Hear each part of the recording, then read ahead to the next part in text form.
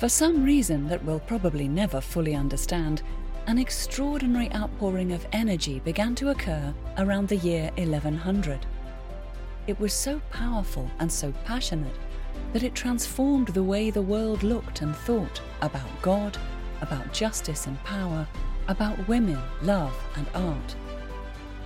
This story starts with the almost unbelievable life of the woman we will come to know as Alienor of Aquitaine.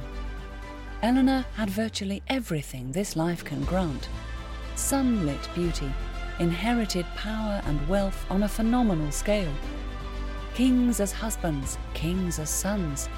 She lived an epic life in the middle of a whirlwind, entangled with 5 mightily powerful men who fought for more than a century to control Western Europe. Surrounding them is an incredible array of people who lived in that world, doing incredible things, from building stone cathedrals that streamed with sunlight, to fighting 2 crusades, to inventing fictional characters we still read about. We know of only a few of them, and what we do know of even these favoured few is limited by their records and our own comprehension. Come with us as we journey to meet Alienor of Aquitaine, Henry Plantagenet, Richard Lionheart, King John, and all the remarkable people surrounding them. To be in their presence is an exhilarating experience. Won't you join us? Welcome back to Lion's Forge. My name is Beckett, and I want to tell you a story. An epic, true story of 5 kings and the Lion Queen. Episode 9. A Continent is Set Aflame. The year is 1146. The Second Crusade would be an odd debacle. Great armies destroyed by what appear to be simply the normal setbacks of war. But that was still in the future. After Dorylaeum, after Mount Cadmos, after Antioch and Damascus. As we begin this episode, no one saw that future. Instead, hearts beat with the excitement of a great adventure, a crusade which would unquestionably lead to the victorious culmination of Christendom's 50-year-old battle with Islam. As we noted in Episode 8, crusades were arduous, frightening, dangerous, and expensive. Literally the world wars of their age, an age that lasted some 500 years. So why go? The Christian fight against Islam, that alarming power exploding from the mysterious East, was the key reason. But there also happened to be a great many fighting men in Europe at the time, habituated to a level of interpersonal violence that even our homicidal era would find incredible. As a matter of dull everyday routine, masters punched, kicked, and slapped workmen, husbands whipped their wives, and parents beat the living hell out of their offspring, while everyone flogged animals with anything handy, from tree branches to frayed ropes. Even the justice system of the day shared that general conviction that physical abuse was the preferred means of keeping order. Blinding and castration, beheading, burial alive, being flung over the lovely white cliffs of Dover, all were viewed in the 1100s as perfectly logical sentences. You didn't even have to be guilty to join the parade of the tortured. Merely to be accused was enough for trial by ordeal, where your arm was plunged into a kettle of boiling water up to the elbow and then swathed in bandages. If you had healed up 3 days later, things were looking up. If not, they were about to get worse. People simply took it for granted that screaming in pain was part of daily life. Going to fight the Moors was just another variation. Of course, there were other spurs to action. To nobles down on their luck, or younger sons whose prospects at home were unsatisfactory at best, war, as always, meant possible opportunity. Men who were tired of seeing the same horizon could seize this glorious chance for adventure. Others simply followed their liege lord or didn't want to be left behind when their fathers, brothers, friends, and cousins packed up for Jerusalem. And then there were the knights. We often romanticize knights as handsome gallants in gleaming armor, ready to slay dragons for the love of beautiful maidens. In reality, knights were the army rangers of their time, trained and blooded warriors. They were supposed to spend their lives driving off barbarians and taking land from each other. But by the 12th century, sadly for our knightly class, barbarians were in serious decline. It would of course happen that just as the need for protectors of the borders was ebbing, the number of landed families and their male progeny, most intending to be knights, was rising.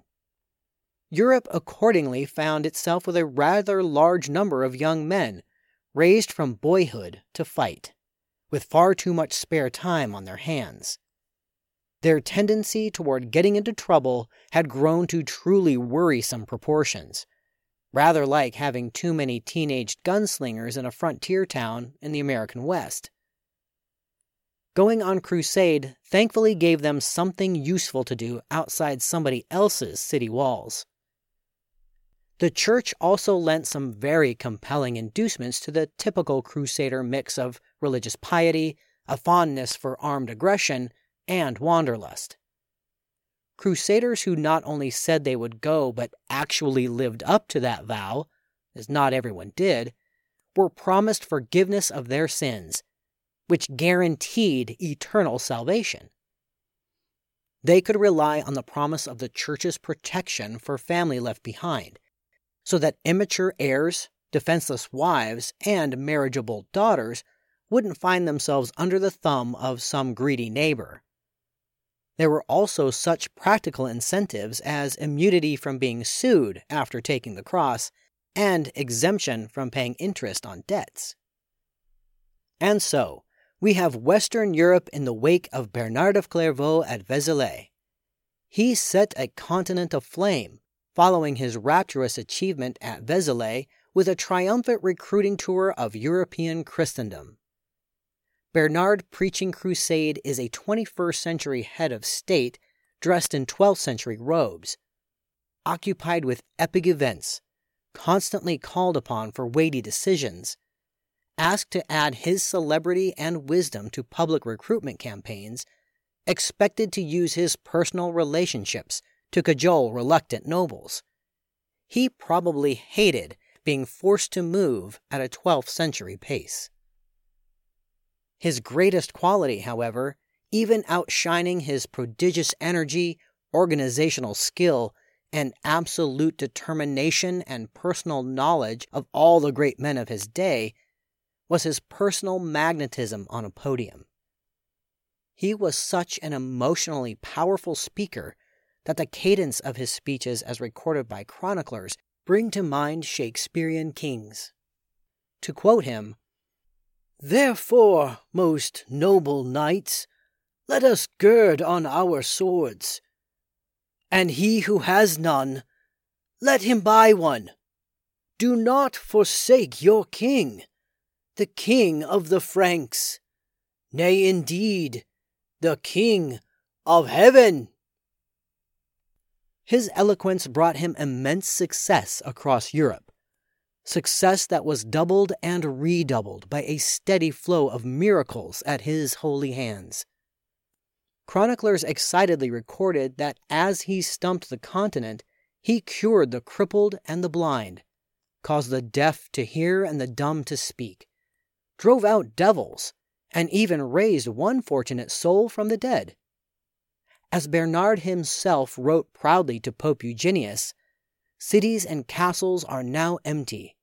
There is not one man for 7 women." Late in the fall of 1146, after traveling and talking without rest for months, Bernard arrived in Frankfurt, even then a busy, old trading town, traditionally the site where Germans met to elect the Holy Roman Emperor. The current ruler of the Germans was Conrad III. In his 50s, Conrad was the ambitious survivor of decades of political combat in a difficult part of the world, as well as a tested warrior known for his personal courage, one who had made an armed pilgrimage to the Holy Land 20 years before to help fend off Muslim raids. Still, Conrad's religious piety shouldn't be overestimated. Sharp disagreements with various popes had a considerable effect on his life. German lords had long had a close, if rocky, relationship with Rome.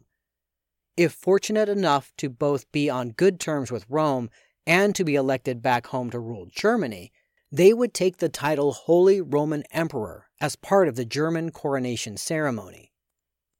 Conrad, however, had irritated the papacy enough over the years that he hadn't been granted that right.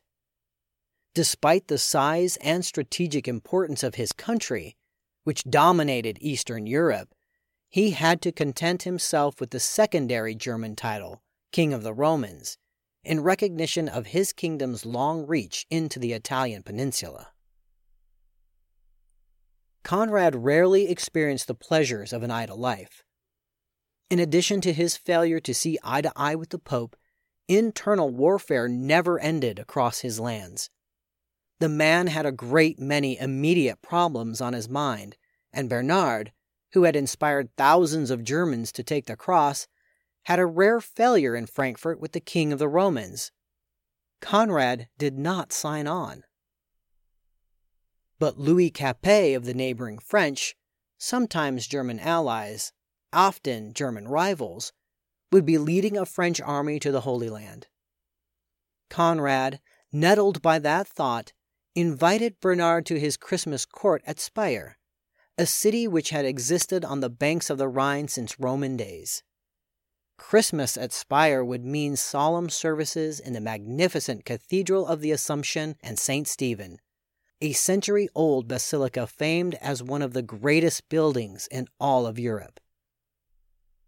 Bernard had lost Conrad once. He didn't intend to lose him again. The churchman spent the month before he arrived in Speyer working to tamp down various outbreaks of turmoil across Germany, so Conrad could reasonably contemplate leaving. Then, in the echoing, candlelit vastness of the cathedral, the congregation gathered to bow their heads at the birth of the Christ child. Bernard confronted the wavering king with the imagined scene of Christ asking him upon his death, "What is there that I should have done for you and did not do?" Conrad, who, given his invitation to Bernard, may have already decided he would not stay behind, reportedly wept as he made his vow to crusade. A legion of his nobles followed. Bernard had won. The Germans would fight. Let's take a pause here for a moment. A man's decision to take the cross threw his entire family into the exhausting preparations for his departure. The financial drain this put on even wealthy aristocrats was staggering, since crusaders needed not only armor and swords, siege machines, equipment for archers, a stable full of horses and a full array of pack animals, but access to ships and wagons, tents, pots and pans, saddles, rope, clothing, bandages, prayer books, medicine, candles, bedding, and money safes. There was no good way to take food any distance, and never enough time for hunting and foraging. Accordingly, one needed enough money to buy food for humans and animals at every stop along a very lengthy road. Nobles had to plan on provisioning their own fighting men, along with the essential retainers who would wash the clothes, brush the horses, and pray for one's immortal soul if the time came. Expedition leaders would need a bounty of gifts to encourage positive diplomatic relations en route.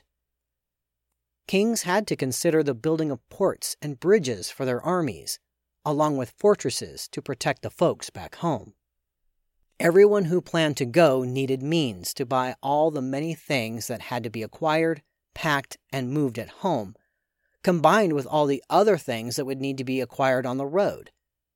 At the time, paper money was non-existent.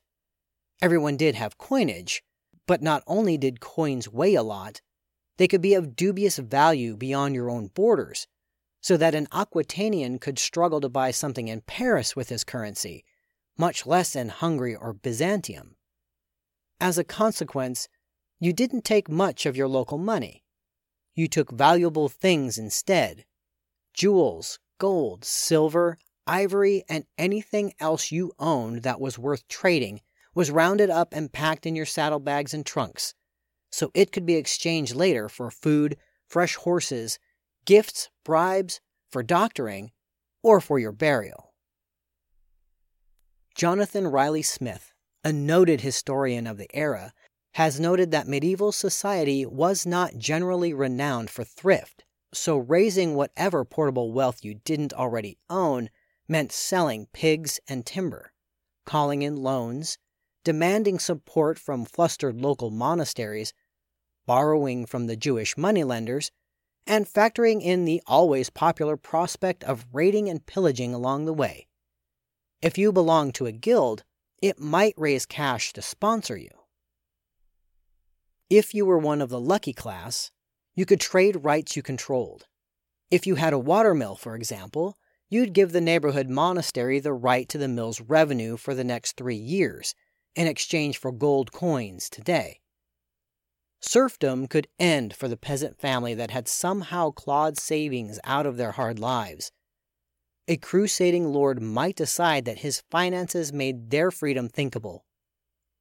Lords of sufficient standing had the envied ability to simply increase taxes. As a last resort, one that you tried your best to avoid, you'd mortgage or even sell your lands. In some cases, the land trades were spectacular. During the First Crusade, the great Duke of Normandy was so anxious to afford the trip to the Holy Land that he pawned the entire country to his brother. Of course, your need to raise money was irritatingly complicated by everyone else's need to do exactly the same, with a result rather like that which could be expected if the entire population of a modern town put their houses on the market the same afternoon. Those in a position to do so took advantage, sometimes in ways that raise an eyebrow even in our era of credit cards. According to historian Christopher Tyerman, one English abbey in Norfolk charged a minimum of 133% interest on its deal with one Philip Bassett of Postwick. Mr. Bassett's family must have prayed with great fervor for his return. Indebted wives and children could end up penniless and homeless if things went badly. While you were busy grappling with finance, the rest of your household would be making clothing and tents, repairing armor, sharpening swords, looking for the best of the local horseflesh, concocting salves for wounds, building carts, and laying in a supply of parchment and ink for writing letters home. Thankfully, fur-lined garments, hunting dogs, and falcons had been prohibited, so a few things might be crossed off over crowded lists. The effort required among tens of thousands of individuals to be ready on time is astounding. We can think of this era as hopelessly primitive until we consider all that was accomplished. Every bit of it on foot or horseback. No internet, no smartphones, no social media, no airplanes, no motorized vehicles of any kind, no computerized spreadsheets updated with the flicker of some tapped keys. Sheer human thought, energy, and endurance had to play the role technology would effortlessly fill today. Dozens of letters would have to be laboriously dispatched via envoys to arrange for rites of passage across foreign territory. Even fellow crusaders needed permission to travel through each other's lands. The 12th century equivalent of advancemen had to find the best guides to get through unfamiliar mountain ranges, have bridges built to carry armies over a dozen rivers, and set up markets along a route that spanned 1,000 miles. A sense of what all this took by way of time and effort can be grasped by reading a summary of the travel involved in friendly marriage negotiations between two royals. no less than 7 separate trips were needed between the initial offer for the bride to settlement of her dowry, and this was in peacetime among neighbors. If you were a lord, arrangements also had to be made for running your domain in your absence, whether that might be a single castle, an abbey with 100 resident monks, or an entire country. This required careful thought, as even family members were not above appropriating the belongings of those who had left, sometimes in ways astoundingly audacious. Richard Lionheart would return from the Third Crusade to find that his own brother had tried to grab the English throne while Richard was battling Islam, a reality which might explain Richard being the last English monarch to leave Europe for another 5 centuries. The threat of being on the receiving end of such bad behavior wasn't limited to royalty. Having a family's strongest off in the Holy Land, with the odds rather stacked against their return, left everyone else at real risk. Even murder wasn't unheard of to clear new dynastic paths. The steps taken by one departing lord to protect his family during his absence, he cautiously saw to it that no less than 10 witnesses signed off on the very detailed written agreement with his younger brother. If sufficiently trustworthy male relatives were scarce, competent wives could be pressed into service. As we have seen, Lady Philippa ran the Aquitaine for William IX while he went on the First Crusade in 1101. On the other hand, women presented risks of their own. One nobleman returned to the depressing reality that his heiress daughter had been forcibly wed to one of the peasants on his estate. Conrad of Germany chose an abbot named Wibold as imperial regent to rule Germany in his stead, and gained agreement from his vassals that his son would inherit if he did not return. Just in case, the little boy was crowned before his father left the country. In France, Suger stepped in as Louis's regent. Once he had reluctantly accepted that Louis truly would leave France, at least for 2 years, and possibly never to return at all. Suger was probably truly dismayed that Louis was going, given the worrisome state of the French succession. Louis had a daughter, of little value given French rules on royal succession, but he still had no male heir from his Queen Alienor. Meanwhile, Alienor, Queen of the French, Duchess of the Aquitaine, the first royal wife to go on crusade, was making decisions about her own unprecedented journey. At Vézelay, she had reportedly shown the dramatic snap for which history has never forgotten her. But eyebrows rose at the idea that she would actually accompany the army. The chronicler who reported her dramatic pledge to crusade felt quite strongly that the flashy scene had set nothing but a bad example. Not for the first time in her life, the sniping wasn't fair. Noble women had accompanied their husbands on the First Crusade 50 years before. Saracens busily stripping European corpses after a battle found that more than one supposed soldier was a woman. It's fairly certain that Ida of Austria died while on crusade with Alienor's grandfather. Then, too, regardless of normal rules, it would be hard to refuse Alienor, since her vassals made up a considerable percentage of the French forces. She was the hereditary leader of the Aquitanian Knights, the liege to whom some had pledged their personal fealty, and so she possessed the God-given right to lead them in battle.